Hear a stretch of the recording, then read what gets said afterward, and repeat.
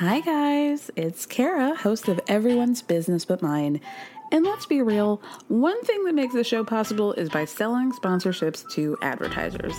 One way you can support us in getting more sponsors is by telling us a little bit more about yourself. You can do that by filling out a quick survey at the link in the show description. Plus, your answers are anonymous. They'll help us learn what you love most about the show and how to make it even better.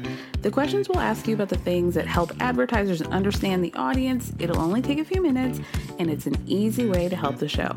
So you can find the link in the show description. Thank you so much, and stay tuned for the rest of the show. Hey, I'm Ryan Reynolds. At Mint Mobile, we like to do the opposite of what Big Wireless does. They charge you a lot, we charge you a little. So naturally, when they announced they'd be raising their prices due to inflation, we decided to deflate our prices due to not hating you. That's right. We're cutting the price of Mint Unlimited from $30 a month to just $15 a month. Give it a try at mintmobile.com/switch. $45 up front for 3 months plus taxes and fees. Promo rate for new customers for limited time. Unlimited more than 40 gigabytes per month slows. Full terms at mintmobile.com. Even when we're on a budget, we still deserve nice things. Quince is a place to scoop up stunning high-end goods for 50 to 80% less than similar brands. They have buttery soft cashmere sweaters starting at $50, luxurious Italian leather bags, and so much more. Plus, Quince only works with factories that use safe, ethical, and responsible manufacturing. Get the high-end goods you'll love without the high price tag with Quince. Go to quince.com/style for free shipping and 365-day returns. You guys will never validate someone's feelings unless you can understand it. That's the truth. That is the truth. I've expressed so much about my history, my pain, to tell you guys how I feel, and you guys don't listen. You don't care, and it's fine. Of course I care. I don't need that. Honestly, this is not.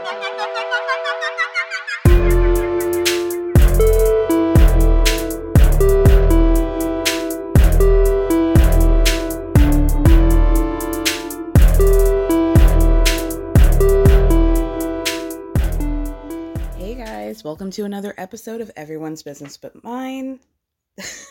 I had a mild panic that wasn't the actual name of the podcast. See, can't think of the name of a podcast or the name of my podcast. I'm pretty sure I got both of those right, though. Let's move on. How are we doing? My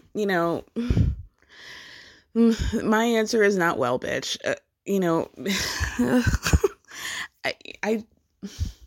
don't want to say that I try to keep things light, but I also know that oftentimes I'm like ranting about things, and that can be heavy, and I get that. So I try to break it up and like mix and match. But given what happened in Texas last week, like there's just no room around it. I don't want to get into it, because if I do, I will talk for 3 hours. But the biggest part of that is that like I can't personally enact any change, because if I could, I would have done so a long time ago. I'm like truly disgusted by the gun laws in this country. I am truly disgusted by like everything that happened. I am disgusted by the police force and the culture of police forces that allow just the top to bottom outright failure of these poor children and really this country. Like, I'm just, there are no words, and so the only thing that I can do is just like put my money where my mouth is. And so I donated to Victims First, which is an organization who really, they just donate money. 100% of the proceeds go directly to the victims. And, unfortunately, organizations like this have to exist. But this one does, and it seems really great. I'm also going to be later this week donating to the individuals of the individual families that have, senselessly lost these children. And I'm just like, I'm sick about it. I'm absolutely sick. So I don't, it's hard to do things like this because I'm like, let's talk about a bunch of dumb shit now, but I also want and hope that if you need a little bit of a break, that maybe I can help with that in some way. I mean, that's really, you just feel very powerless in situations like this. So I'm trying to use like whatever quote unquote power that I might have to like help make this world a little bit better. That's all I can do. I feel very, like I'm about to cry. Like I just feel like really disgusted. And so we're going to move on because like I can't. So other than that, I hope you guys are having a really good week. And I'm going to be digging into some people's asses because I'm like really upset. So I guess we'll start with our girl, because really this is like a person that I don't want to talk about, but they've actually now triggered me and I'm like pissed off. And I just read this.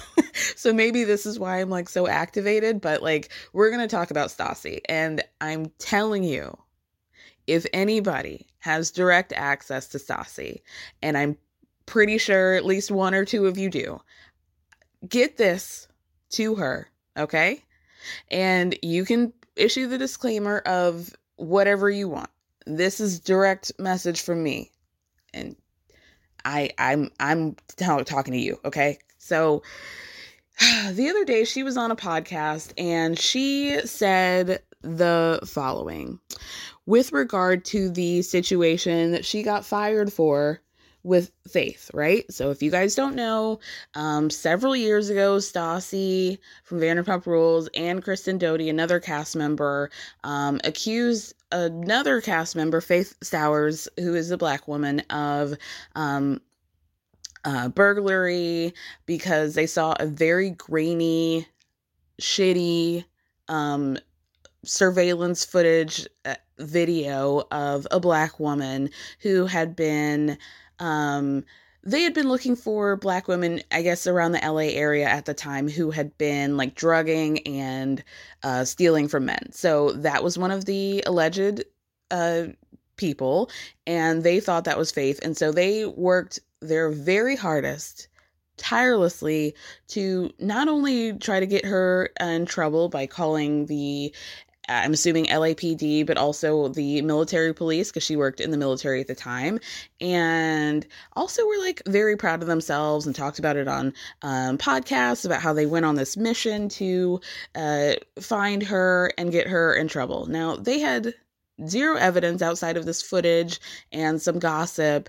They had nothing to do with the situation. They were not victims of any of these crimes. They just didn't like her because Jax, another cast member, had slept with her while he had a girlfriend. So rather than trying to hold Jax accountable, they went on this witch hunt of this Black girl. It's like, hey, here's another Black girl, clankety clank. Okay, so finally, after years, they were held responsible and accountable for, well, I wouldn't say accountable. They were held responsible for it in the form of being fired by Bravo, okay?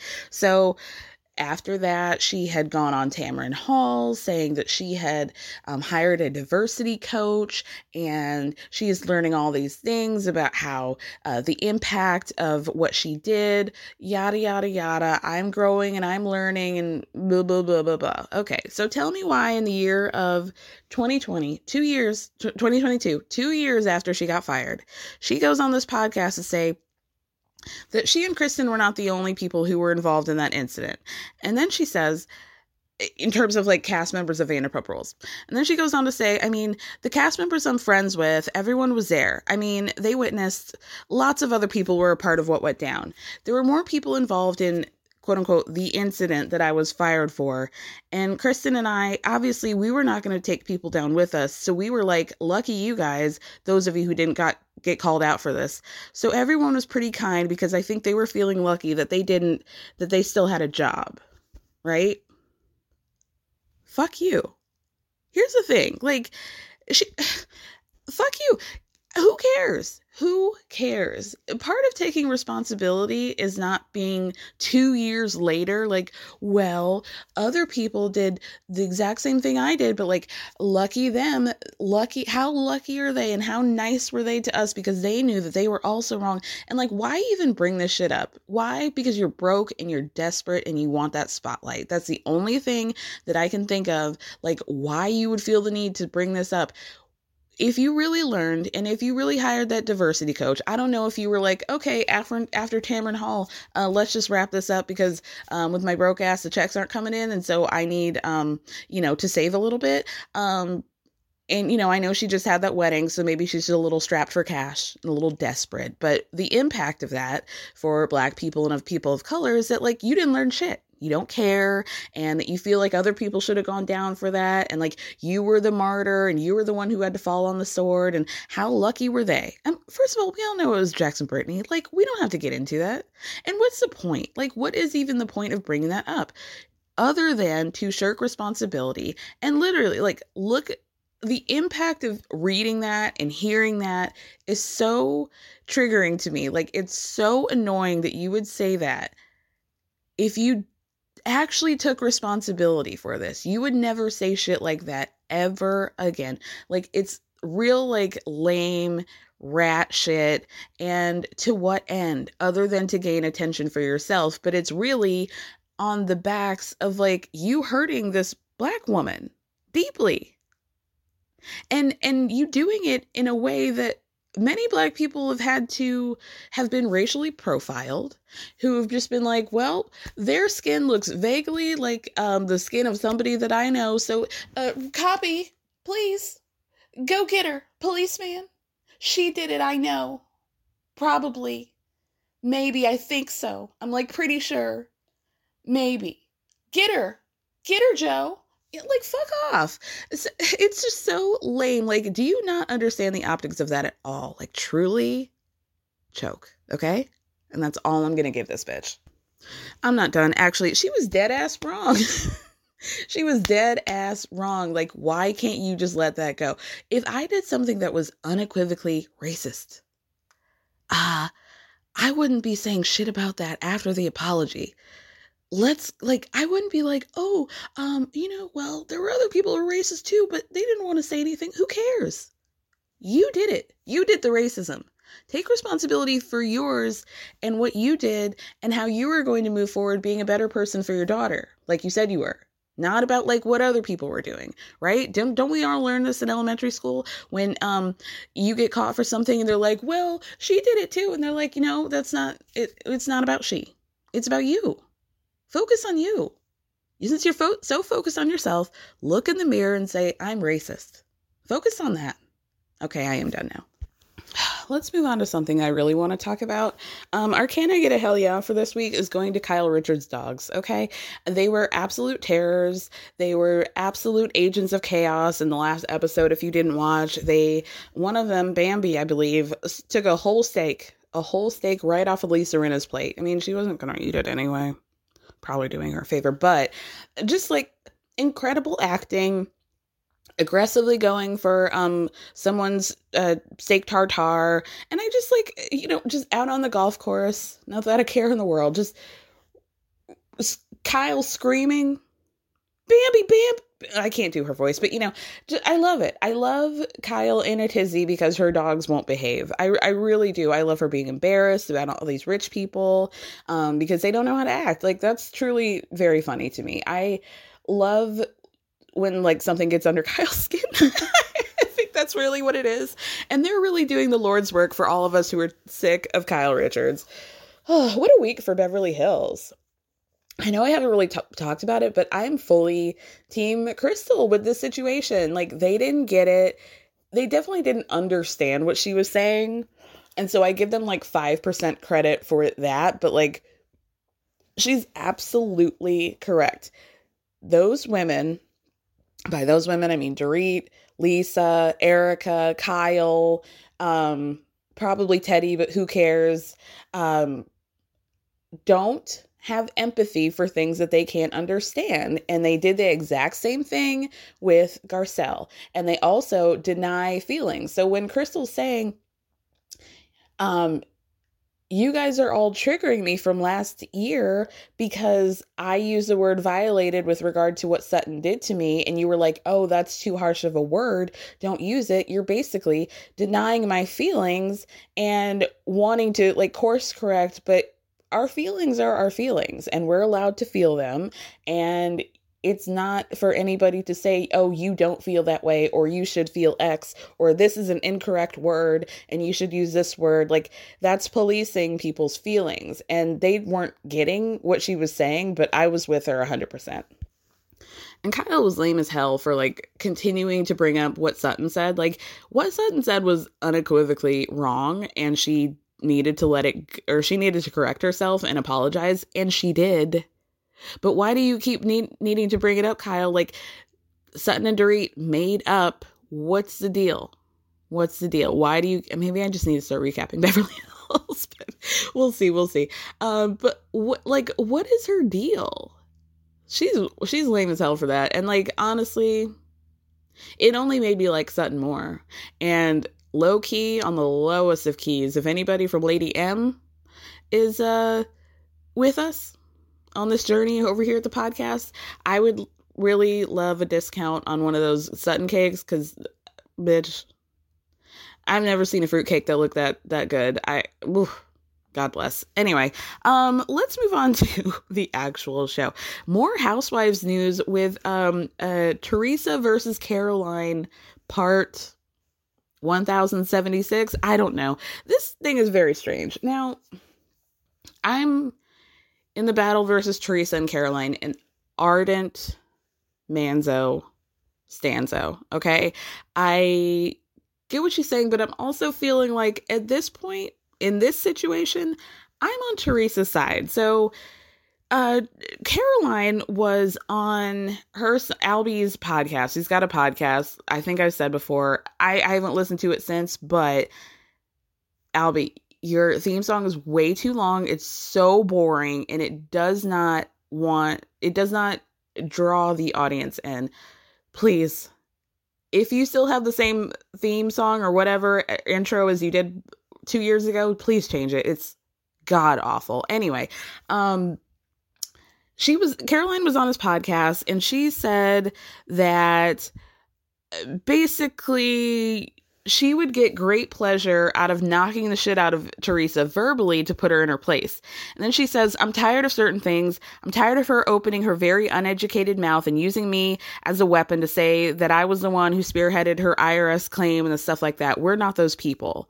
Now this, she said, Teresa accused her back in 2019. So I'm very confused as to why she's bringing this situation up now.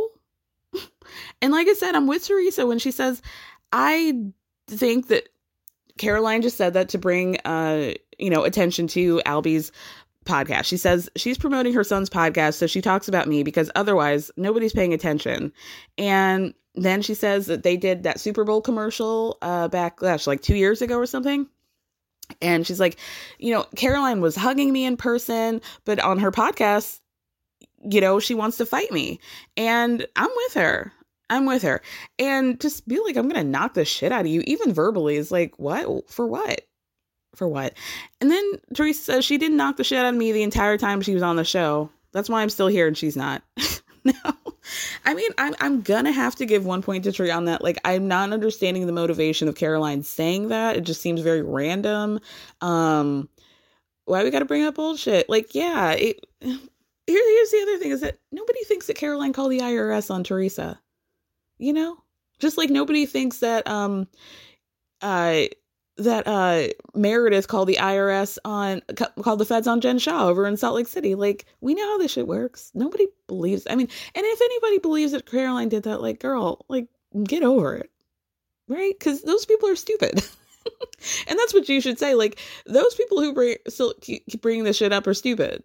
And it really does sound like she just wanted to bring attention to the podcast, which she did. So I don't think it's going to help because, like I said, the one episode that I slogged through was like, oh, God, it was real work. But that's neither here nor there. Let's move on. Hooray, hooray, hooray.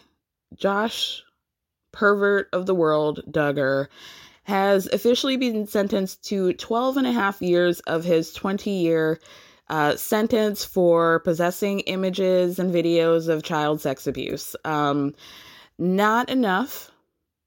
In my opinion. I talked about this briefly on the Plathville episode. I didn't mean to. It was just sort of impromptu thing because it just happened. But I mean, I'm thrilled for the fact that most of his 7 children, at least, will be old enough to be out of the house by the time he comes back, slithering back. And, it's not enough. And Jill, his sister, and her husband said something that I thought was like pretty poignant. Jill's the one who's one of his victims. So really, instead of stating my opinion, I'll just let her do it because she's the one in this situation, right? So they say the last several weeks and months have been difficult emotionally. Yesterday was another one of those hard days. So you got 151 months. Until now, Josh is yet to be held accountable to the extent necessary to cause change to his dangerous pattern of behavior. It's unfortunate, but it seems that it may take spending over a decade in federal prison and still more on probation for Josh to have any potential for rehabilitation to the point where he can safely live in society again. And then they said that they hope that Josh can begin to get treatment and begin to work toward a lifestyle where he's less likely to reoffend. And then they say we continue to love Josh and his family and will be there for them however we can. Amy, however, the cousin who's broken free, says, hopefully tonight I can sleep for the first time ever and rest assured that another monster will be put behind bars. My heart feels a little lighter. Where he's going, the prisoners are going to take care of him. And then she says, yeah, it's just a wild situation. I'm thrilled that man is not free. I even read updates, and you guys know that I read the statement not I don't know if they're impact letters, but the letters that his mom and his wife wrote to try and lessen his sentence about how he's a good boy who volunteers at a soup kitchen occasionally and is nice to people. I did read that the judge said he read those letters and that it did impact the sentencing. And I'm kind of wondering in which that helped. Because to me as a judge, I don't know how those really helped. How did he not see right through that? They were flimsy. They were extremely flimsy and not reasons to keep a repeated sex offender and a predator off the streets. But okay, he said it impacted him. I'm assuming in the good way because he got less than they were going for. So I'm so glad that this is going to be the last time I have to talk about him. Thrilled. And probably the whole family. Unless somebody really breaks free, which, fingers crossed. That might be the end of any Duggar talk on this podcast. And wow, how exciting is that? Okay, this is something that I want to talk about because it's messy, but it's messy in a way that I don't know. So I'm just going to report straight facts, right? Okay, y'all know the Chrisleys. I'm sure that at some point you've been subjected to watching them because maybe one of your favorite Bravo shows ended and their show began, or maybe you actively watch the Chrisleys. I'm going to admit right now, I watched the show maybe the first 2 or 3 seasons, and I enjoyed it in that way that you enjoy a show that you watch. I always refer to them as Saturday shows. If I happen to be inside on a Saturday and I'm doing chores or something, I don't have plans, bored, then I'll watch these shows, right? So that was a Saturday show. I hopped off that boat eons ago, to be clear. But Todd, patriarch, and his wife, Julie, are being sued, majorly. They're currently in court on charges for bank fraud and tax evasion. So, according to the indictment, the prosecutors are alleging that Todd and Julie submitted fake documents to banks when applying for loans, and that Julie also submitted false credit reports and bank statements when trying to rent a home in California. I also saw an article where Todd was saying that he wanted to be on the Real Housewives of Beverly Hills. Okay. He really has been purporting this lifestyle, because I don't know if you guys remember, in the very beginning of Chrisley Knows Best, Todd had these dreams of opening up a department store, like a kind of higher end department store, like a Saks or Nordstrom or something like that. And he also purported himself to have like a boatload of money to be able to do something like this. And clearly, like, they were living upper middle class Georgia, which is not that hard. Okay. Just to be clear, they had money. They're comfortable. He purported himself to be a very wealthy man when the reality is that they are comfortable, and clearly they're mostly comfortable now because they've been on the show for however many seasons at this point. It was clear to me from jump because, you know, being from Georgia, I think they were originally living in like Tennessee briefly, but then they moved down to Atlanta.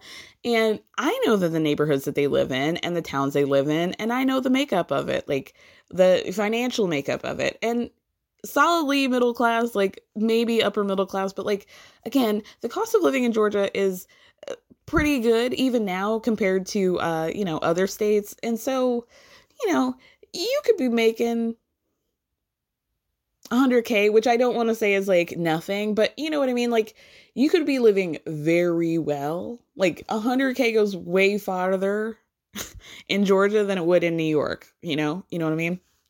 So I always knew in the very back of my mind, like, these people are living beyond their means, and they're hoping that the show is going to keep them afloat. And it did, but not enough, I guess. So, like I said, they're on trial. It started this week, and Todd's former business partner took the stand to claim a lot of things.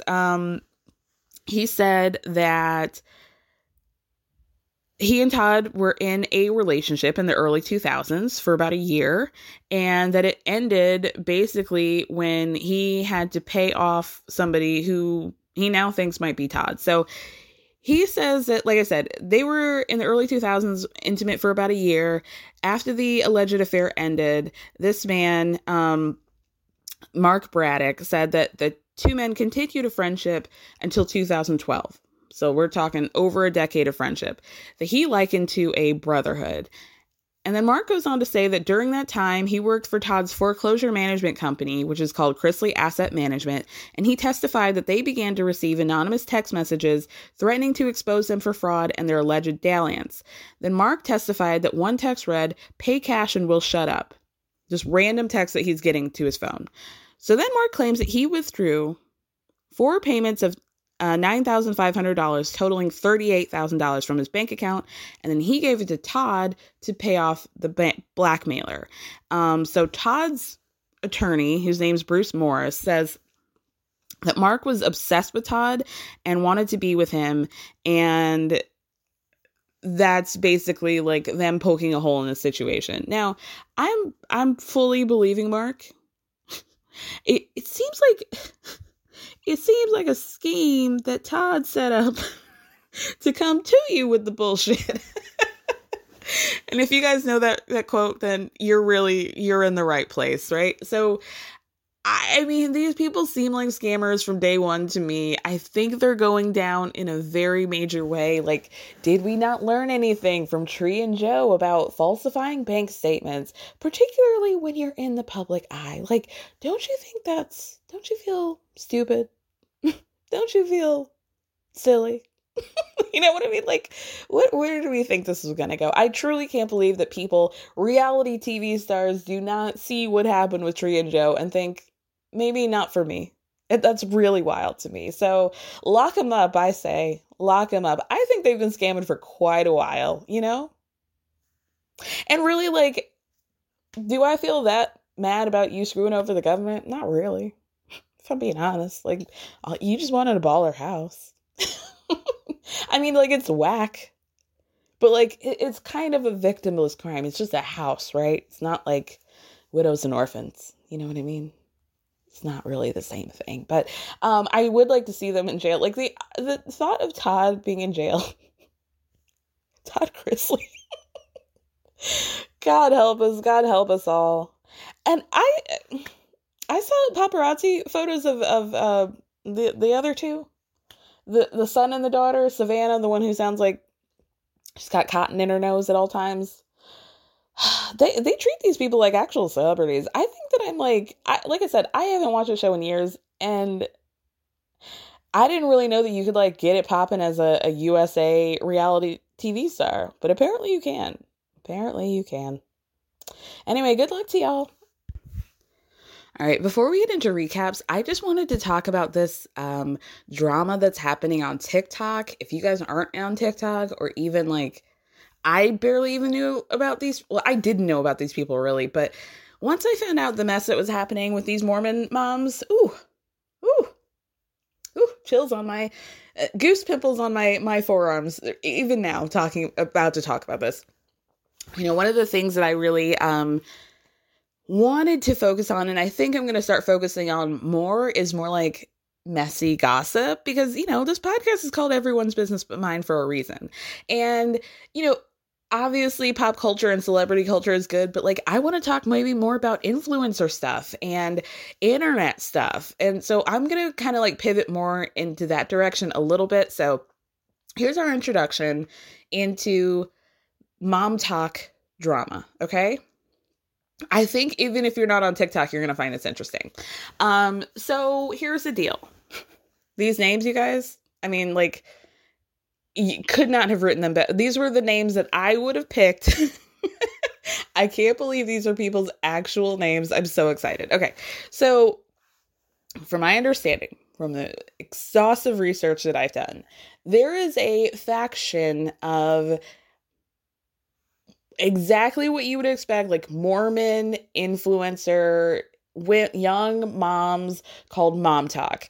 They pretty much look all the same. They are, you know, they work out, they're young moms, they have these young kids named like Indy, Ocean, you know, they do the same beach waves, they have the same balayage, like same skin tone, whether it's natural or not. Like, it's just very, you know, iced coffee, how do I do it all, doing Pilates while the kids are running around, like that sort of vibe. The same thing that you see on Instagram, but in video form. So kind of the leader of the pack of Mom Talk is this lady named Taylor Frankie Paul. Okay. It's already starting. So Taylor's got over 3 million people on TikTok, 3 million followers, and a lot of her content is just very basic, just like, you know, I'm with my kids or whatever, or, you know, she's into fitness, but she also does like very sarcastic, jokey content, because people will be like, oh, are you 50? So she'll make a video being like, oh yeah, I'm 50, and like pretend like her friends are her daughters, right? Or, oh, we're pretending like we're all swingers, we all hook up with each other, I hook up with my girlfriends, ha ha ha, LOL, right? Everybody thinks she's being sarcastic this whole time because she is, you know, in the Mormon religion. Like, you know, we know that they don't do shit like that, right? Wink. I'm winking, right?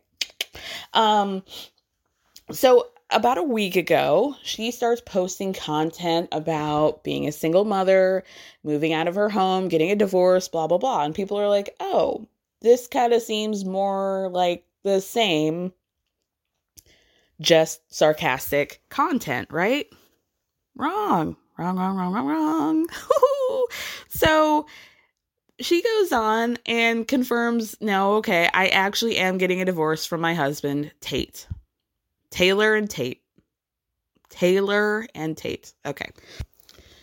So Taylor goes on a TikTok live and busts it wide open. She's saying that the reason she's getting a divorce, and that she wasn't going to say the reasons why, but some people have opened their mouths, and she feels like she's got to get the head of the story, and reveals that she and her husband and many people in their circle were actually a group of swingers, soft swingers in her terms. So their rules were, these are people, you know, in our same demographic, same age. Some of these people work with Tate in a non-influencer, like, you know, quote unquote, real job space offline. And They would get drunk. Again, another no-no. Have these parties, go off to cabins or go off to somebody's house, and they'd all hook up with each other. Now, the term soft swinger, I guess, is, pretty general. It's really up to you. But to her, it means you can do everything but. The guys, well, she said her husband was straight. She didn't say all the guys were straight, but you have to be, or at least her rules with Tate, right, were nothing behind closed doors. If you hook up with somebody, as long as I'm seeing it, we're good. She says that things took a left. They got drunk, or she got a little too drunk one night, and she ended up hooking up with another person's husband away from the group. I guess like everything they did together. Everybody was supposed to be in the same room or whatever, but she went off with this dude and I don't know, she didn't say she got caught. She said she admitted to it, but apparently that night, everything went down. People were admitting to having feelings for other people's partners. Her husband was pissed off because she broke the rule, and there's another couple, like it just turns into a whole melee. So her husband was like, fuck you and fuck everybody else. So he's dropped her, got a divorce, or they're divorcing. And he also wants nothing to do with the other members of the group.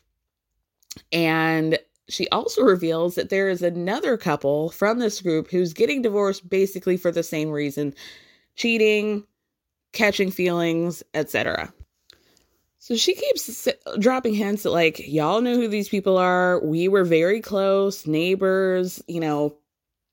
I can't say anything because if I say anything, I have to mention it all. And like, I'm going to bring all these people down with me if I like tell the whole story. But she claims to have receipts for everything and basically is like low key, like, okay, I got my artillery. So if anybody else out there who might feel like they want to say something, just let me know. I got the hammer, right? So a lot of people were doing their Googles because, like I said, she's part of this very popular group of women, right? This part really cracked me up because I guess there were people who had like gone to Reddit, as they do, and had, done their research and came to the conclusion that they thought it was one particular couple. But she goes on the live, and this really cracked me up. She's like, I just want to address the fact that it's not this one couple because basically she's like, they're too dramatic and we didn't want them in the group anyway. So don't worry about that. Like, we didn't fuck with them anyway. So there's no possible way that they could be the culprits because we don't like them. Okay. So that was like one revelation that like everybody in Mom Talk weren't exactly friends as they purported themselves to be. There are some people in Mom Talk who are pissed because she is highly suggesting that group was the group who was swinging with each other. A couple of them are saying definitely didn't happen. A couple of them are keeping quiet and blocking their account, or, making their accounts go private, or really just going off the grid entirely. So people really figured it out that Taylor hooked up with a man named Braden, who was married to a woman named McKenna. So Taylor cheated on her husband Tate with a guy named Braden, and now Braden's wife McKenna wants a divorce. I didn't even know there were people that old, like in my age range, that were named Braden and McKenna. Like, it's shocking to me. So more on that. If I hear any updates, trust you will get them because I want to hear. But here's the thing. What I think it makes it interesting for me is that it's not it's the getting around of like dating and like dating culture and having sex. It is quote unquote normal, in our society, in American culture, for you to date people before you marry them. But then there are these pockets of religious sectors in the country that do this like intentional dating, courting for marriage only situations. But you see these new rounds of Mormons are working around that by being swingers. I saw several people who'd say like, it is an open thing. I mean, there were a lot of people said that this is all shameful. This doesn't happen in their Mormon culture, but there were also a lot of people who said swinging is very much a common theme in Mormon society and culture. And this is like no shade. Obviously, I don't sex shame them, but it's no surprise when you're like, oh, let's get married at 21 because our hormones or whatever and everything feels right. And then you want to go out there and explore and you think, oh, this will be a good idea because they're all married, they're all on the same page and we'll do it. But no, because you guys are all horny people in your 20s who should have just been dating people rather than getting married and having kids in the first place, going out there and exploring. And now you don't have any friends because you fucked them.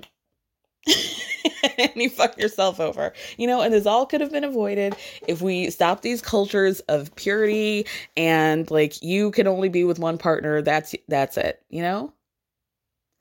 She should have to go through all the things that we did. Like, I was also in groups where like, it was like a little bit incestuous. This is also like happens on Vanderpump Rules, but the stakes are a lot less higher when you don't have a ring on your finger and children in your home, who are going to be affected by the fact that, mommy sucked off Brayden.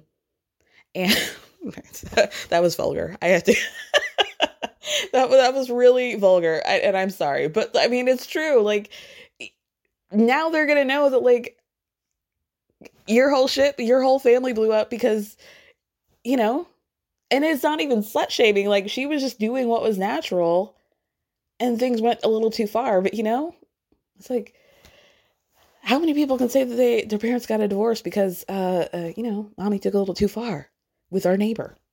There are going to be a lot of kids who are going to be able to say that. And they're all kids who have really stupid names on top of it. Really think about that. Anyway, the rest of the episode is going to be recaps of Kardashians and Real World Homecoming New Orleans. Enjoy if you're going to listen. If not, if you're able to give me a 5-star review on Apple Podcasts or Spotify, I would be greatly, greatly appreciative. See you guys later this week. Thank you guys so much for listening. Thank me for speaking. Love you. Bye. And then, but he said something and he told us to to both of you? Well, he told me that the thing that would help it was drinking his cum like 4 times a week. Mm-hmm. Okay. All right, you guys, let's get into some Balenciaga and talk about Kardashians on Hulu. This episode was like a real meh for me. So let's get into this really quickly. Because I don't know, I said I was ranting and raving last week about how I don't like these antics. Okay. And now that we officially know that this was a post Astroworld thing, seeing Kylie and Kris like go around being like, oh, let's just do normal things. Like, oh, so whack meter. Kylie's excuse for wanting to do normal things is that she's pregnant. I don't know. Kris says that she had not been to the grocery store in 2 years. And the reason why she doesn't like to go is because people get all up in her face and then the paparazzi come. And that's pretty much exactly what happened. They go to a grocery store and they barely get past the fruit section before you can see somebody walking across the camera with a phone in their hand, like a blurred out man, just recording them with no like need to be discreet whatsoever. It's wild. And I don't know if you guys saw this. You see them when they go into the parking lot when they're done. There's somebody like 2 rows down in the parking lot that's also camera trying to record them. So I get that, but like, let's talk more about that and not see you guys doing these wacky activities and acting like you don't know how to pump gas, Kris. Like, come on. It's just lame. It's just so lame. They go through the car wash at a Shell station, and Kylie calls the car wash a tourist attraction. Baby, like what? That was like 10 minutes of the episode. What? Why? For what? Anyway, Kourtney and Travis decide to go on something called a Panchakarma cleanse, which is an Ayurvedic practice that's supposed to get all the toxins out that are deep in their tissues so that she can have healthier eggs, because their egg retrieval hasn't been getting to a viable stage at this point. So as part of this cleanse, they have to abstain from sex, caffeine, and exercise. And they have this lady named Martha come over. It is very clear to me that Travis does not want to do this shit, but he's so in that love bubble that he's like, you know what? I'm going to do everything on that Poosh website blog and just like make my baby happy, right? So Martha comes over and Travis is like, can you just explain to me why it is that we can't have sex? That voice.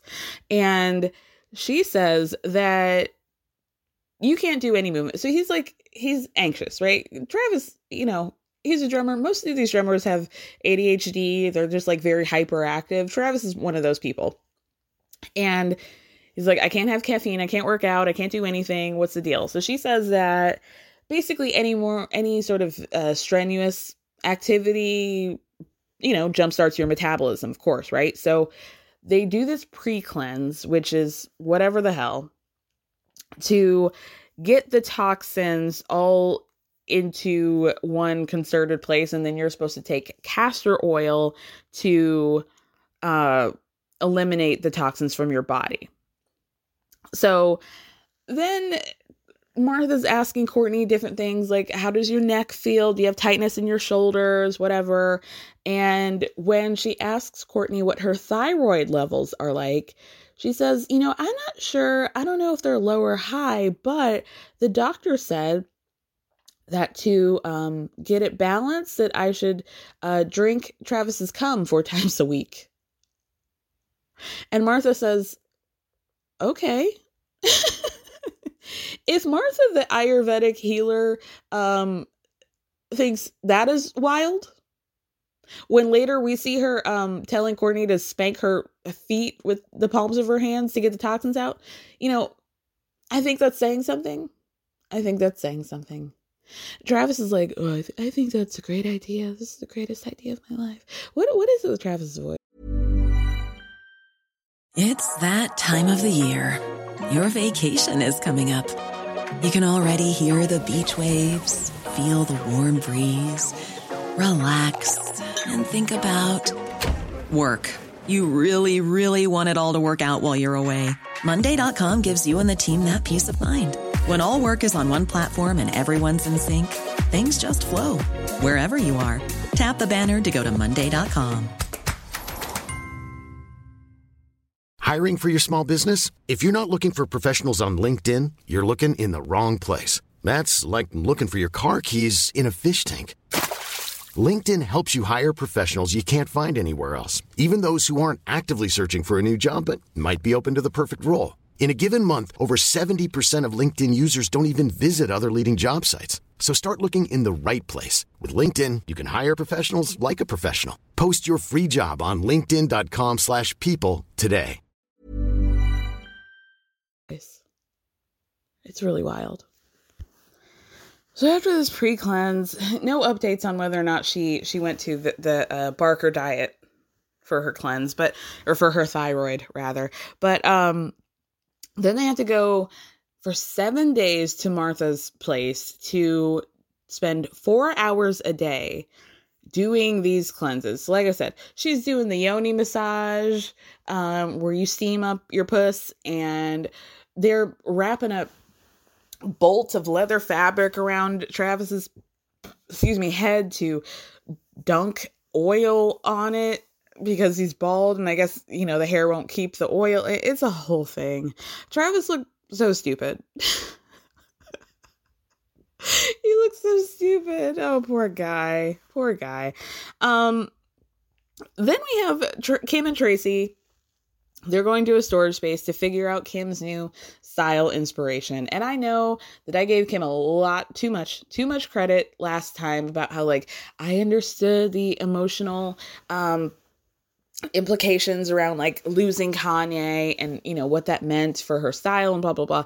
But I only want to hear a little bit of it. Like, we get it. Girl, we got it. Like, I get that he was running shit, and I get from a psychological standpoint, that is, like, a big transition. But, like, we get it. Just wear the clothes, girl. You'll figure it out. She goes into the space where she says that she has over 30,000 pieces of clothing. It is literally looks like they took over an office space and were just like, chuck some clothes in here. Because it wasn't really like a warehouse that I would have expected. I would have expected like a full warehouse style thing. But they're just like, this really just looks like an old office that they were just like, put some racks of clothes of Balenciaga in here. Like, who cares? We'll figure it out later. So many pieces. They're on racks. They're in plastic bins. They're just everywhere. Kim refers to Kanye as a crutch in terms of guiding her through fashion, but now she doesn't have that crutch anymore. But I did think one interesting thing is that Tracy asked Kim, what did you do with the stuff that Kanye took out of your closet when he did that famous, like, cleaning out your closet thing? She said she kept everything. She kept that whole shit this whole time. Everybody's been so concerned about that moment, and she kept all of it. Good for her. Then Tracy makes her do some sort of like Rain Man trick where she's like, if I threw out a makeup look or an event that you went to, you could tell me exactly what your hair was like, what you wore, what the mood was. And she could. She absolutely could. Is that impressive? I probably wouldn't remember, what bit of Old Navy combination that I wore to a particular event. But, I'm also not going to the Emmys, am I? The best part of the episode, hands down. So Kim gets invited by Balenciaga to do this photo shoot. And she's really excited because she's talking about how this is like her first time on her own. She's like, I've been doing contracts with law school. This will be my first contract that I go over myself. And she's just really excited, right? So they come to her house and they do the photo shoot. And Chris comes over to like monitor things and also check in. And she's like, oh my gosh, that Kendall was being considered for the cover of US Vogue, right? She's like, yeah, that's like really cool. And Chris is like, well, I have good news and bad news. She's like, well, the bad news is that Vogue called back and said that they didn't think that she would be the right fit for the cover. And Kim's like, well, what's the good news? She's like, they think you should be on the cover. Yeah. Now, to my knowledge, Kendall has not been on the cover of American Vogue. Let me just check. Has she? Oh, I guess she has. No, I don't think she has. No, maybe she has. Okay. Sorry, I take that back. But the point of it is that it's very funny. Okay, yeah, I take it back, Kendall. Sorry, you have done 2 American Vogue covers. But the point, like I said, the point is that like she's now got bumped off, and I thought that shit was hilarious, and especially for her sister. So Kim is super excited. And she's like she's having this moment about how this is like the biggest deal for her because we know that Anna Wintour wasn't fucking with her, didn't want her at the Met. Kanye's the one who had to advocate for her. They got the cover of Vogue. And so this is really her like first post Kanye American Vogue cover. And, they're asking for her advice. She got to use her own hair and makeup, which is a very big deal. Usually they don't allow you to do that stuff. Like it's all people that they picked. So she's just like reveling in the fact that this is like, like a big moment, right? So then, like, she's so excited. But then it finally clicks to her that Kendall might not feel great about this. And Chris reveals that like Kendall's agent was like, okay, which one of us is going to tell Kendall about this? And Kim's like, I feel so bad. She did not give a fuck. She was so excited for herself. She did not give one fuck about Kendall. And I loved it. And that's proven because right after they do an interview with the producer, and the producer asks Kim how the Kim of 15 years ago would have handled being in competition for a Vogue cover with her sister. And without any hesitation, Kim's like, oh, I would have killed her. I was so desperate back then. I probably would have murdered Kendall myself if it was between the two of us. Like, and then she does a smile that is like, I'm dead ass. It was for sure the most evil smile I've seen Kim put on her face. She was like, I am not kidding. I would have murdered her. No cap. And it really, really cracked me up. My favorite Kim is the Kim who reveals how horrible she really is on the inside. And that's just my truth. It really, really is funny to me. So finally Chris ends up having a conversation with Kendall, or she tries to, but Kendall's like, oh, my agent, who's also named Chris, already told me. And Chris is like, oh, thank God. And she's like, you know what? It's actually all good. Like, I'm super happy for Kim. Like, no big deal to me. And then Chris is like, okay, great. Well, why don't you think about having a baby? I'm going to call the doctor right now to see what you should do about having a baby. And she's like, first of all, I'm like 24. Secondly, model. Thirdly, chill out. But she actually gets this lady on the horn, and Kendall's like, don't call this doctor right now. And Chris is like, she'll take my call. It's fine. And you know what? She did. That lady answered the phone. It's like, hey, Chris, how you doing? So she like basically forces Kendall into getting her eggs frozen because, I mean, the truth is the younger you are, the healthier they're going to be, right? But chill. Later in the episode, Chloe moves into her new house with True, and she says in a voiceover as they're going through the house that man who gave her True will also be moving in. And I'm just wondering, how many days was it between her moving in and her finding out about that man's new baby? Because I'm thinking, like, we got to be down to the wire here at this point. Down to the wire. Okay, I just took a pause to do a little bit of research, and it looks like, okay, Astroworld happened on Chris's birthday, which is November 5th. Chris, according to articles, moved into her house, which is next door to Chloe's, because they were supposed to be moving in around the same time, 5 days later. So Chris moved into the house November 10th. The baby situation happened in December. So I found an article and talks about how Chloe was supposed to move into the house, but she never actually officially moved in because of the Tristan news. And it says that Chloe banned Tristan from moving into her house after he fathered the child, but she's even taking an even further step back. So apparently after she found out about Tristan, she started to redo things, tearing up old plans that she did with Tristan because she can't face being big in this big, huge mansion all by herself. This was supposed to be a family home. They were supposed to have baby number 2 by now, and instead he has baby number 3 with a stranger, and she's all alone. So she delayed basically to moving into that house, even though it was move-in ready, to like change up plans to erase Tristan. Then it says the only reason she's still moving in is because it's next door to Chris and she can't just sell it to somebody else. And that Chloe's specifically redoing parts of the home that were planned for she and Tristan's life together. There was a man cave for Tristan in the house and that's gone. She can't even think of what to do with the space now. Girl, figure it out. I don't know.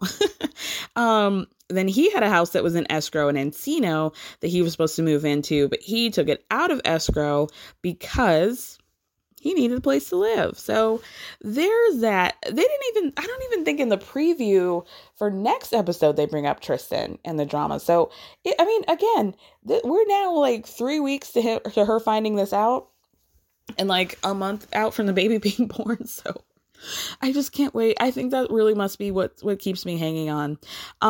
The other thing that was really important to me is that there was no addressing of this, but Corey was wasted. Corey was walking around that house in a 2-piece silk pajama set and a champagne flute in his hand, dancing with True, aimlessly, just wandering around the house. That man was wasted. Another gripe that I have is that every time, and I've noticed this, every time Chloe, and it's always just Chloe, every time Chloe moves into a new house, there are all these overtures about how great it is for Chloe to do that. She did this all on her own, and clap, clap, clap for Chloe. They did this with the last house that they claimed was the first house that she ever bought for herself. But I think they mean like just the first house that she built from the ground up.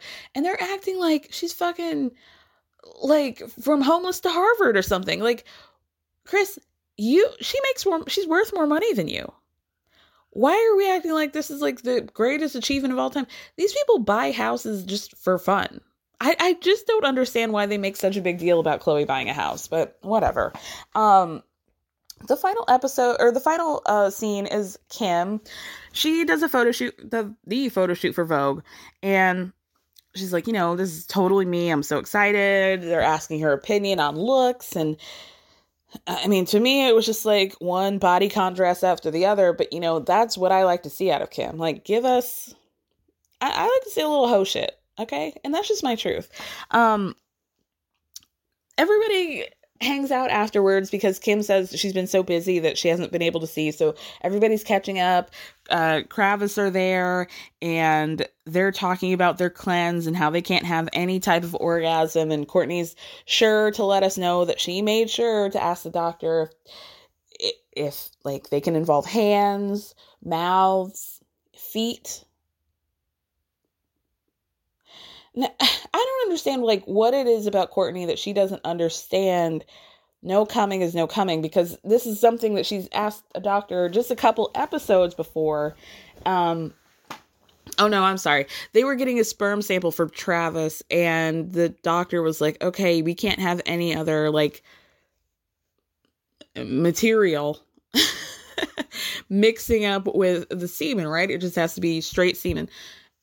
Can I do mouth stuff? No. Can I help him? No. Hand stuff? No, Courtney. Feet stuff? No, Courtney. Like, what are we understanding? He says he can't come. Why do you think that you doing with your feet is going to make a difference? It's the cum that's the issue. Okay? I can't keep talking about cum with these people. So anyway, what else happened? Oh, okay. So Chris actually slides her phone over to Kim and was like, hey, I got this text. And Kim looks down at the phone and is like, yeah, I got that text too. So she tells everybody that she got a text that said that Kanye was going to be coming out with a song about her. Wasn't going to be positive. I'm thinking this is a song that I didn't listen to it. The song that he did the video with Pete's head in it. Pete's like dead skull in it or whatever. But then this evolves into this conversation about Kanye, and Kim says something like she feels like she's never had the conversation with her family about how much Kanye has impacted them and made their lives worse, basically. And how sorry she is about that, and how she's never gonna let a partner do that again, which I thought was like pretty interesting. They didn't say anything really, which was probably smart, but it was just like, how long are we gonna let him do this? And it's not fair to you, and you have intentionally not said anything. And Chris brings up the very, standard but poignant point, which is eventually North, St. Psalm, and Chicago are going to see all this shit. They're going to see the music videos. They're going to see all this wild behavior, and it's not going to be good. Like, especially in their case, it's not going to be pretty. And they really need to think about that. And thank God, at least Kim is thinking about it. Because Kanye certainly doesn't seem to be. So, yeah. Then everybody leaves, and Chloe and Courtney and Travis have this conversation. Because Chloe told Courtney the episode before, girl, you need to get your baby daddy, Scott, in line, because we're having to deal with the impact. And here you are sitting around trying to figure out how to get your new man off. And meanwhile, we're having to fight battles with Scott. So Courtney was like, well, I had the conversation. No, she didn't. No, you didn't. She said she introduced the fact to Scott that they need to have the conversation because she didn't want to bring it up unless it came up. She wanted Scott to bring it up organically. And so they were on a call, something to do with rain. And then Scott said, so am I not going to be invited to family dinners or something along those lines? And so Courtney was like, okay, do you want to have a talk? And he was like, yeah, I absolutely do. And that was the crux of their big conversation, that they're going to have one in the future. Who's to say if this actually happens? But if I had to guess, I'm going to say it didn't. But anyway, let's move on to Real World New Orleans. Jamie, there's just a whole world to him. There's a lot to him. When I get him alone, we can just play and we can just have fun together. I don't ever feel judged with him. All right, you guys, we have to talk about the Real World Homecoming New Orleans. Just, 6 episodes of absolute bangers. So if you remember last week, we left off with Matt and his conversation with production where they're asking him whether his feelings about the LGBT plus community has changed, since he was very clear in the beginning that he felt like it was a sin. So Danny and Matt are having a conversation, and Danny calls Matt out and says that he was incredibly hurt, and it was hurtful to be called out for his sexuality back then. And basically, Matt just went off and lived his life, and how fucked up that was. Melissa says in a confessional that she thinks that Matt is a good person who's conflicted by his value system, but he also could really easily disavow the homophobic feelings if it hurts somebody, So Matt starts off with an apology, and he says that he's sorry to Danny and that he was just trying to be consistent with his beliefs. But then he says that what was so hard for him is that he feels a conflict inside of himself because God created each of us. And then he says, for me, I'll never understand how God created you. And it breaks my heart, and I'm trying to smile, but we were created different, and that's a hard thing. Like, I can't understand it. Wow. Wow. How Danny must have felt to have somebody be like, I don't understand why God created you. That's like one of the most fucked up things I've ever heard. Danny in a confessional says that he's really shocked that it seems like Matt has changed the least over all of these years, and that he's really sticking to his guns about this.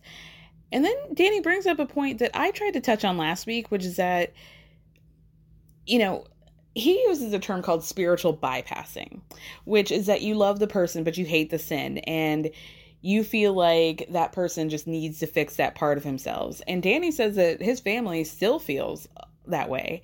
And the most of the world does. And that it's like his own personal don't ask, don't tell policy within his own family. So then Matt says that he was writhing inside because he doesn't know what to do, because he's tried to be a loving friend and to Danny, and that, he wants to do what he can to make it right, but he doesn't know if that's a possibility. And then he says, I'm a very broken man right now, and I want to acknowledge that I'm very sorry. So at this point, I feel, I do feel an ounce of empathy for people like Matt who are just so deeply indoctrinated that they just don't get it. Like, there are people who are like your Tomi Lahrens, your Candace Owens. I'm trying to think of people who I've blocked on Twitter, like, who know what they're doing. They know exactly what they're doing. They know that this is wrong, and they do it anyway. They're just loud and wrong and ignorant and weird because all they really want is attention. Whereas I think Matt just genuinely he's not hopeless. And he definitely owes a responsibility not only to himself, but like his family to be better than this. But also I think he just like doesn't get it. Like, he's almost there, but he just can't. Like, there's something that's just not connecting. And for that, I feel an ounce of empathy for him. But the other part of that is that there are the Dannys of the world who have to deal with him being like, sweetly, I just want to love everybody, but I don't know how to do it. And like, that's also incredibly, like, probably more dangerous than just being like outwardly ignorant and stupid. Tokyo tries to attempt to get Danny to see that Matt is trying despite his personal convictions, but Danny is over it. And he very calmly, I thought, explains that what Matt is trying to do is just a drop in the bucket, and he's basically heard all of this stuff a million times before, and he thinks that what might be happening with Matt is an awakening within himself, but it's also not his responsibility to take that weight off of Matt. So Danny he starts to end the conversation by telling everybody that the lesson that can be learned from this is that groupthink is the most dangerous thing in the world. And then he says that he feels like Matt is like, just did what he's trying to do, or he's trying to do a good thing, and that's why groupthink is so dangerous. I honestly truly applaud Danny for doing this because he didn't have to. And I also think that this is something that we all need to learn and watch from. Like, even, allies and well-meaning people, and I'm putting both of those terms in quotes, still have a tendency to expect the victim, in this case Danny, to take the weight off of Matt, to say, it's okay that you're fucked up and that you have these fucked up beliefs, and it's not. Matt and Danny actually hug, and then Matt says he's sorry, and Danny says, you don't need to be sorry. And then Matt's like, well, I don't like this. And Danny's like, well, what you don't like is the discomfort, right? Right. And then we see Matt and Danny cleaning up, and Matt says, so Danny, do you have any grace coming my way? And at that point, I would have lost it. Like, I would have been so infuriated to ask, or to have somebody who told me that they don't understand why God created me, to ask if I can extend grace to him. It's mental illness, love. Like, it would never be me. I mean, Danny didn't say anything, but like, honestly, I would have popped the fuck off. I would have lost it if somebody said that to me. So then Matt and Julie have a conversation, and Julie breaks it down for Matt in a way where it's like coming from a place who also comes from a repressive, conservative, religious background. And she says, I understood what was happening. Like, I've had these conversations with Danny over the years, and Matt, I understand where you're coming from, but in this moment, this was like the first time where I understood what Danny's perspective was. And it's just that he doesn't need an apology from you, Matt. He needs you to change. And so Matt keeps harping on the fact that it's important for him to apologize, and we shouldn't shy away from apologizing. But Julie keeps trying to be like, yeah, but Danny keeps telling you that he doesn't need your apology. And I've been in those situations where some guy is like, I'm sorry. And it's like, oh yeah, but like, your sorries don't mean shit because you keep doing it. So you're not sorry. That's why I don't want to hear the sorry. You feel me? So at this point, Matt is completely lost the plot. And he goes on to talk about how, usually when there's healing that needs to happen between two people, it's done privately, but there's no privacy in this house. And it's like, yeah, dummy, like, that's why you're getting paid. And that's why you have a mic on and all these studio lights and, gaffers or whatever. You're on a show. These are you forcing to have these conversations. And Danny, or Matt rather, if you really wanted to have some private healing with your friend, you had, 22 years to do it, and you didn't. So that's on you. Then we hear him have a conversation with a producer about how, like, this isn't what Matt I'm talking about how this isn't what he wanted, and this isn't the direction that he wanted the show to go in, which is basically that they're being ruthless against the church kid. And it's like, again, this is exactly why Danny doesn't want your apology, because now you're going around to the producer talking about how you've been ganged up on, right? And how they're being ruthless to him, and how every moment this has been a struggle with his faith because they went to a gay bar and he didn't go, or they did a tarot reading and he didn't participate, or Julie talked about her sexuality and he wanted to just die. And it's like, okay, again, you know what the real world is because you were on it.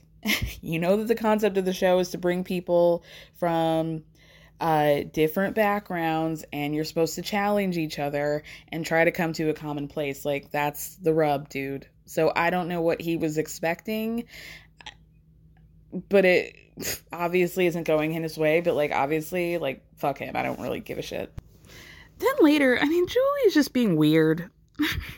But in a different way than she has been from the other episodes. And we're still on the Jamie thing. And then she focuses her direction towards Matt, which was very weird and desperate and try hard. So basically, she was talking about Matt. Matt had a website back in the day, and I guess he kind of used it as a personal dating profile. He would give it to girls that he saw, and they would sign his guest book, like, all very, I don't know, like, whatever, you know what I mean. First generation websites, right? So, then she says that they had a conversation in the car where he was talking about this website, and she made some comment, and he was like, oh, back off or something like that, and how put off she was by him saying that. But like, to me, it really wasn't that aggressive, and nobody really seemed to understand what Julie was trying to get to. But the point of this is that Julie has a crush on, or had a crush on Matt back in the day, and she asks him in real time, okay, if it wasn't for your religious, hang-ups or whatever, what do you think it would have been like if we had dated? And it's like, how is he supposed to answer that question? I don't know. Like, how are you supposed to answer that? Matt says in a confessional that he feels like Julie thinks that her Mormonism was a reason why they didn't connect. But the truth is, even if he wasn't religious, he really wasn't interested in anybody in the house. But then he tells Julie that a relationship on the show just would have been too overwhelming for him. So he just didn't look at it as an option.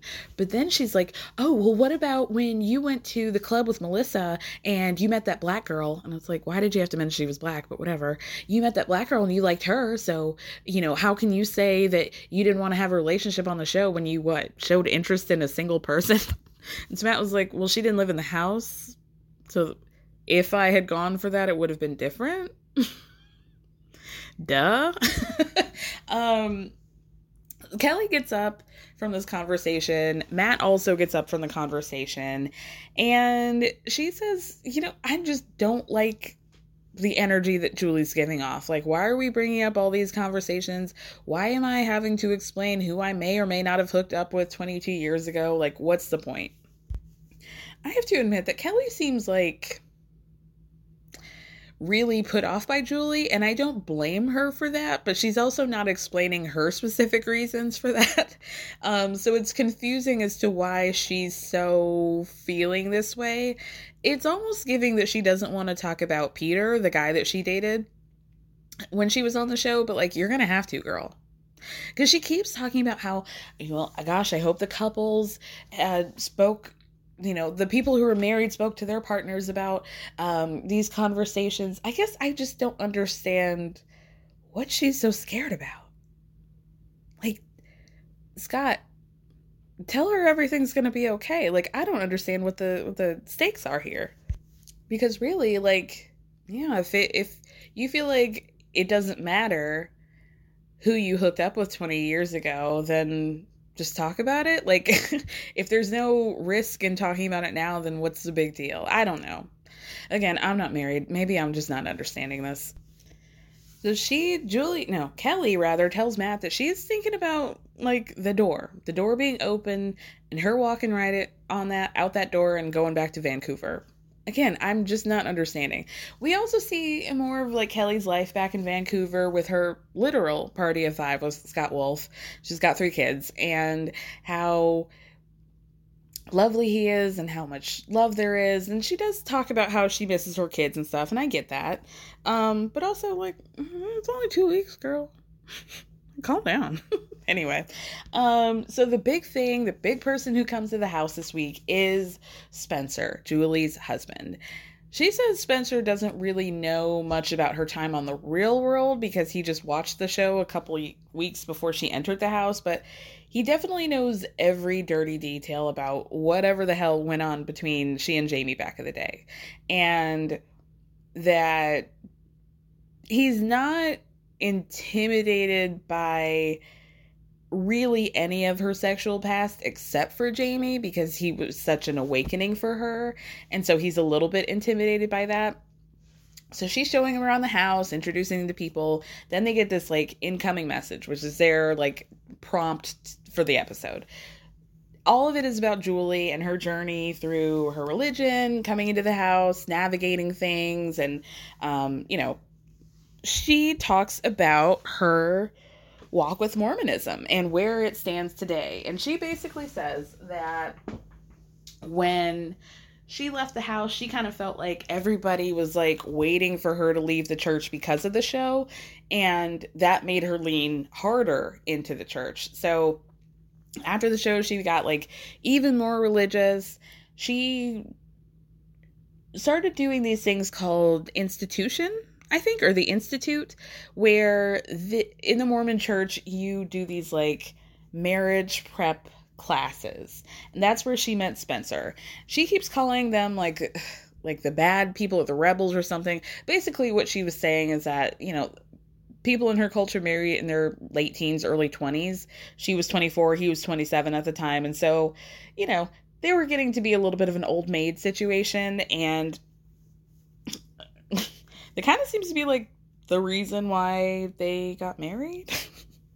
She acts like it's this like great love story, but it seems more like a marriage of convenience than anything. But she then says that when you're 30, you get kicked out of the Institute and you're basically just like the land of misfit Mormons to like never marry or whatever. But she also says that she and Spencer were having a like crisis of faith and ended up leaving the Mormon church in 2008.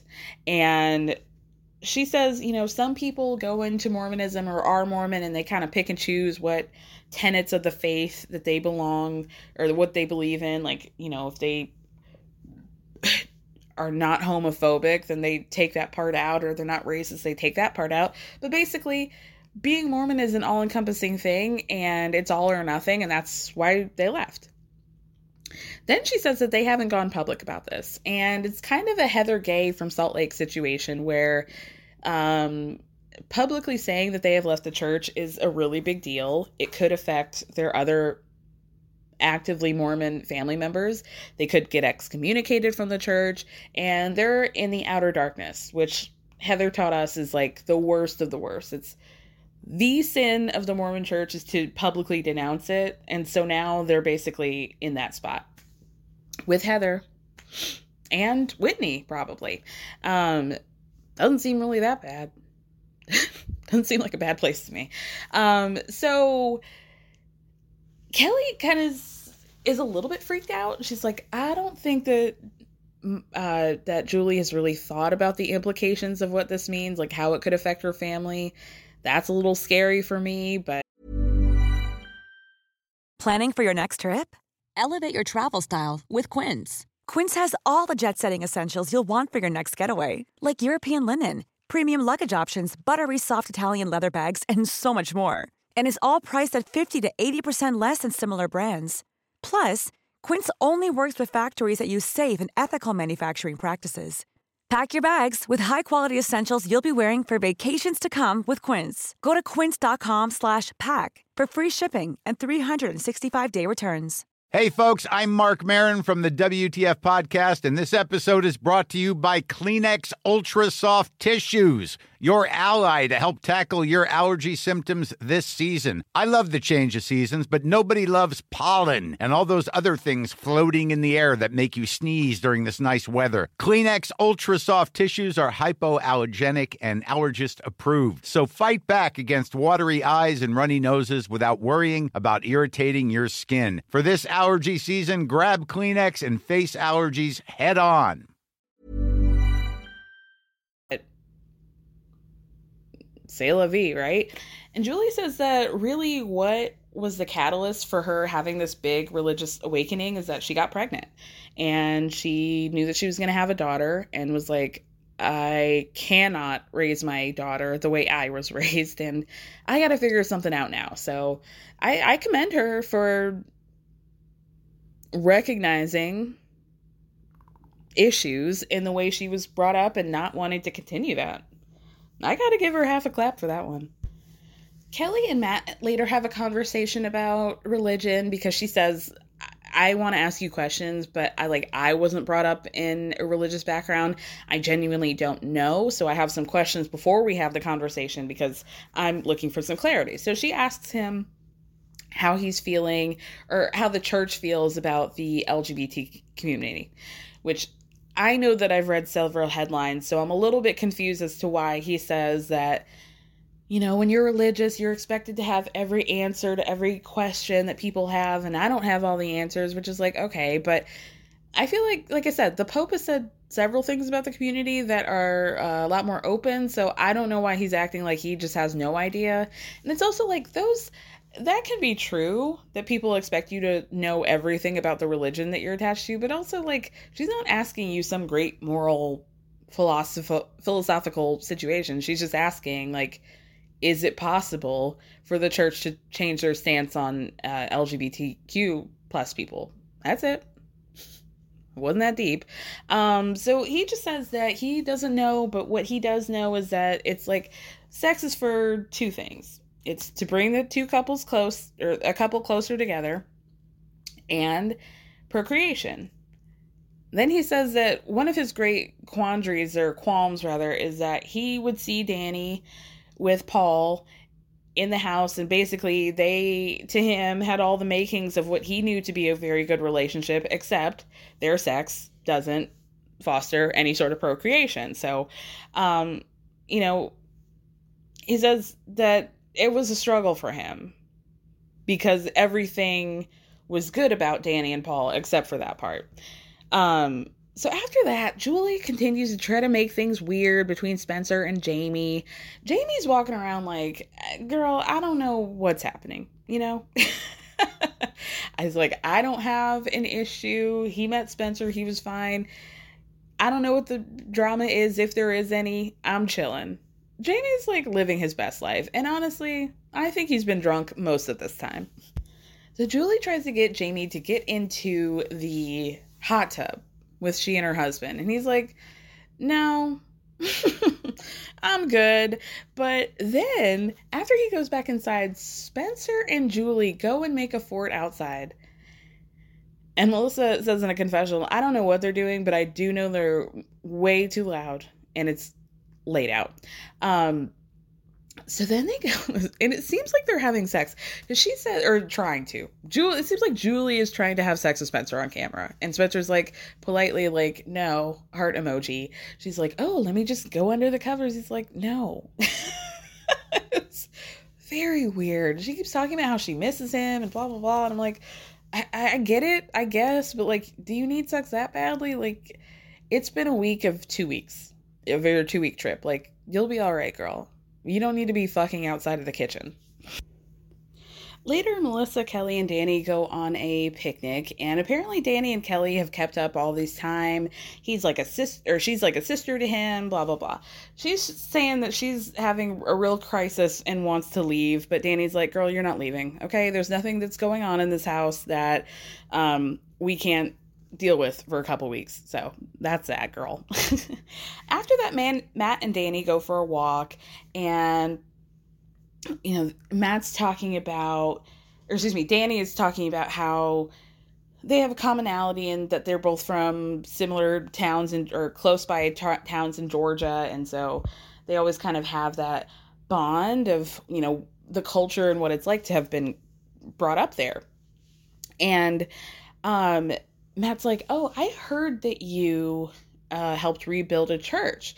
And so Danny says, yeah, that he heard that this church is a progressive church called the Virginia Highland Church in Atlanta,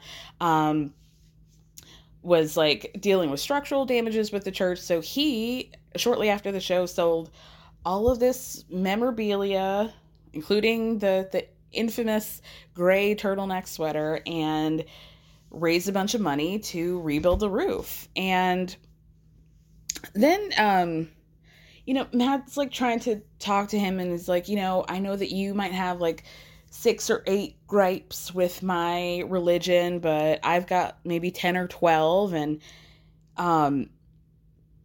that he is trying to validate how Danny feels because he knows that the words that he told him hurts him, and he takes ownership for it. Danny's like, I appreciate that. I do genuinely hear your apology. I'm not trying to reject it, but, I know that you're struggling. And then he says, I struggle with my own parents because they love me conditionally. And basically they don't want to talk about the fact that he's gay. And like I said, they have their own don't ask, don't tell situation. And Danny says that his vibe right now in a confessional is protecting his peace. And he only wants to invite people into his life that fully accept him. And so Danny tells Matt he does appreciate how Matt can come from a place of love, but he also says that Matt is coming from the inside and that Danny's living his life from the outside. And they hug again, and even we hear as they walk off Danny apologizing for his tone and how he doesn't often raise his voice, which I did not hear him do, but he takes accountability for that in a way that I didn't feel he needed to at all. I thought he was incredibly graceful towards Matt. So back at the house, Julie says she got a 911 text from Spencer, her husband, and also a phone call after that. And she's confused as to what that could be because he just recently left the house, so she's wondering if maybe it's the kids. So she gets on the phone, but then she goes far off, like off the property, down the sidewalk. And we never hear Spencer at all.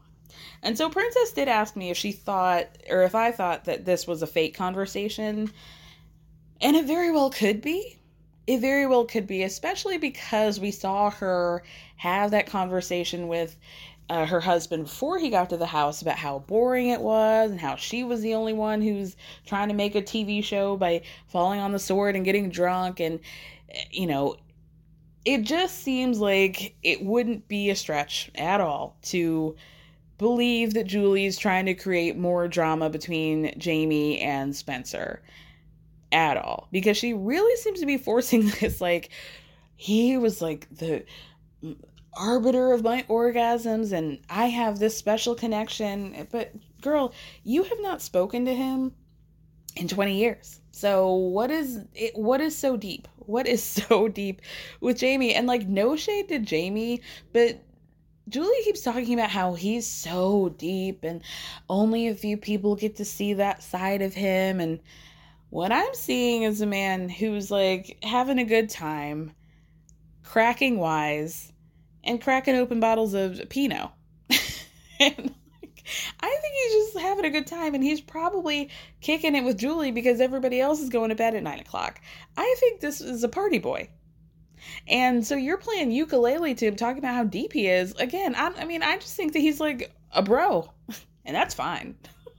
It's like no shade to Jamie, but I just feel like she's making a lot of their connection, and he's just like living life. It really wasn't that deep. And I also don't think he keeps saying that they just made out, like, and it's not to say that you can't have an orgasm through kissing, but I would really love to know, like, what exactly they did. What happened? Anyway, so she keeps telling, I'm not leaving, nothing happened. So apparently what happened is that Spencer looked on their Spotify account and saw that Julie had created a playlist called Roping. We saw them jump roping, right? She and Jamie. And that she added Jamie so that he could add songs to the account. And so some of the song title and maybe the lyrics, like Spencer went through it and felt some type of way, but Julie's telling him it wasn't that deep. It's roping as in jump roping. If I was really trying to fuck around with you, I wouldn't create a whole Spotify playlist that you could clearly have access to. But after that, she's like, because he's like, I'll turn around right now and you can go home. She's like, I'm not doing that. There's not an emergency. I'm not leaving. But then after that, we just see her like having all this fun with Jamie. Like I said, I think he's just having fun with the only person who's awake, and she's like making a moment out of this. And they're like being loud, and Danny's telling them to like keep it down, and Spencer keeps calling. She's like, oh, what's the problem? Blah, blah, blah. I gotta hang up because I'm having fun with Jamie. Bye. You know that whole conversation you had where you wanted me to go back home? Nothing. I can't talk to you right now. I'm hanging out with Jamie and only Jamie. And then he keeps calling, and she's like, oh, Jamie, you can answer the phone if you want. And Jamie's like, no, definitely not. And yeah, it's like, is this bitch crazy? Like, girl, what is going on? Well, the episode ends with a close-up on Spencer calling Julie's phone. Who's to know what's happening? This is not like some weird love triangle. I feel like if Jamie really knew what was going on, he'd be very upset about it. I'd be very curious to know, like, Maybe I just got to ask him to come on the show. All right. That's it, you guys. I'll be back later this week. We're going to be talking Plathville and maybe a little Housewives of Dubai. Who's to say? All right, guys.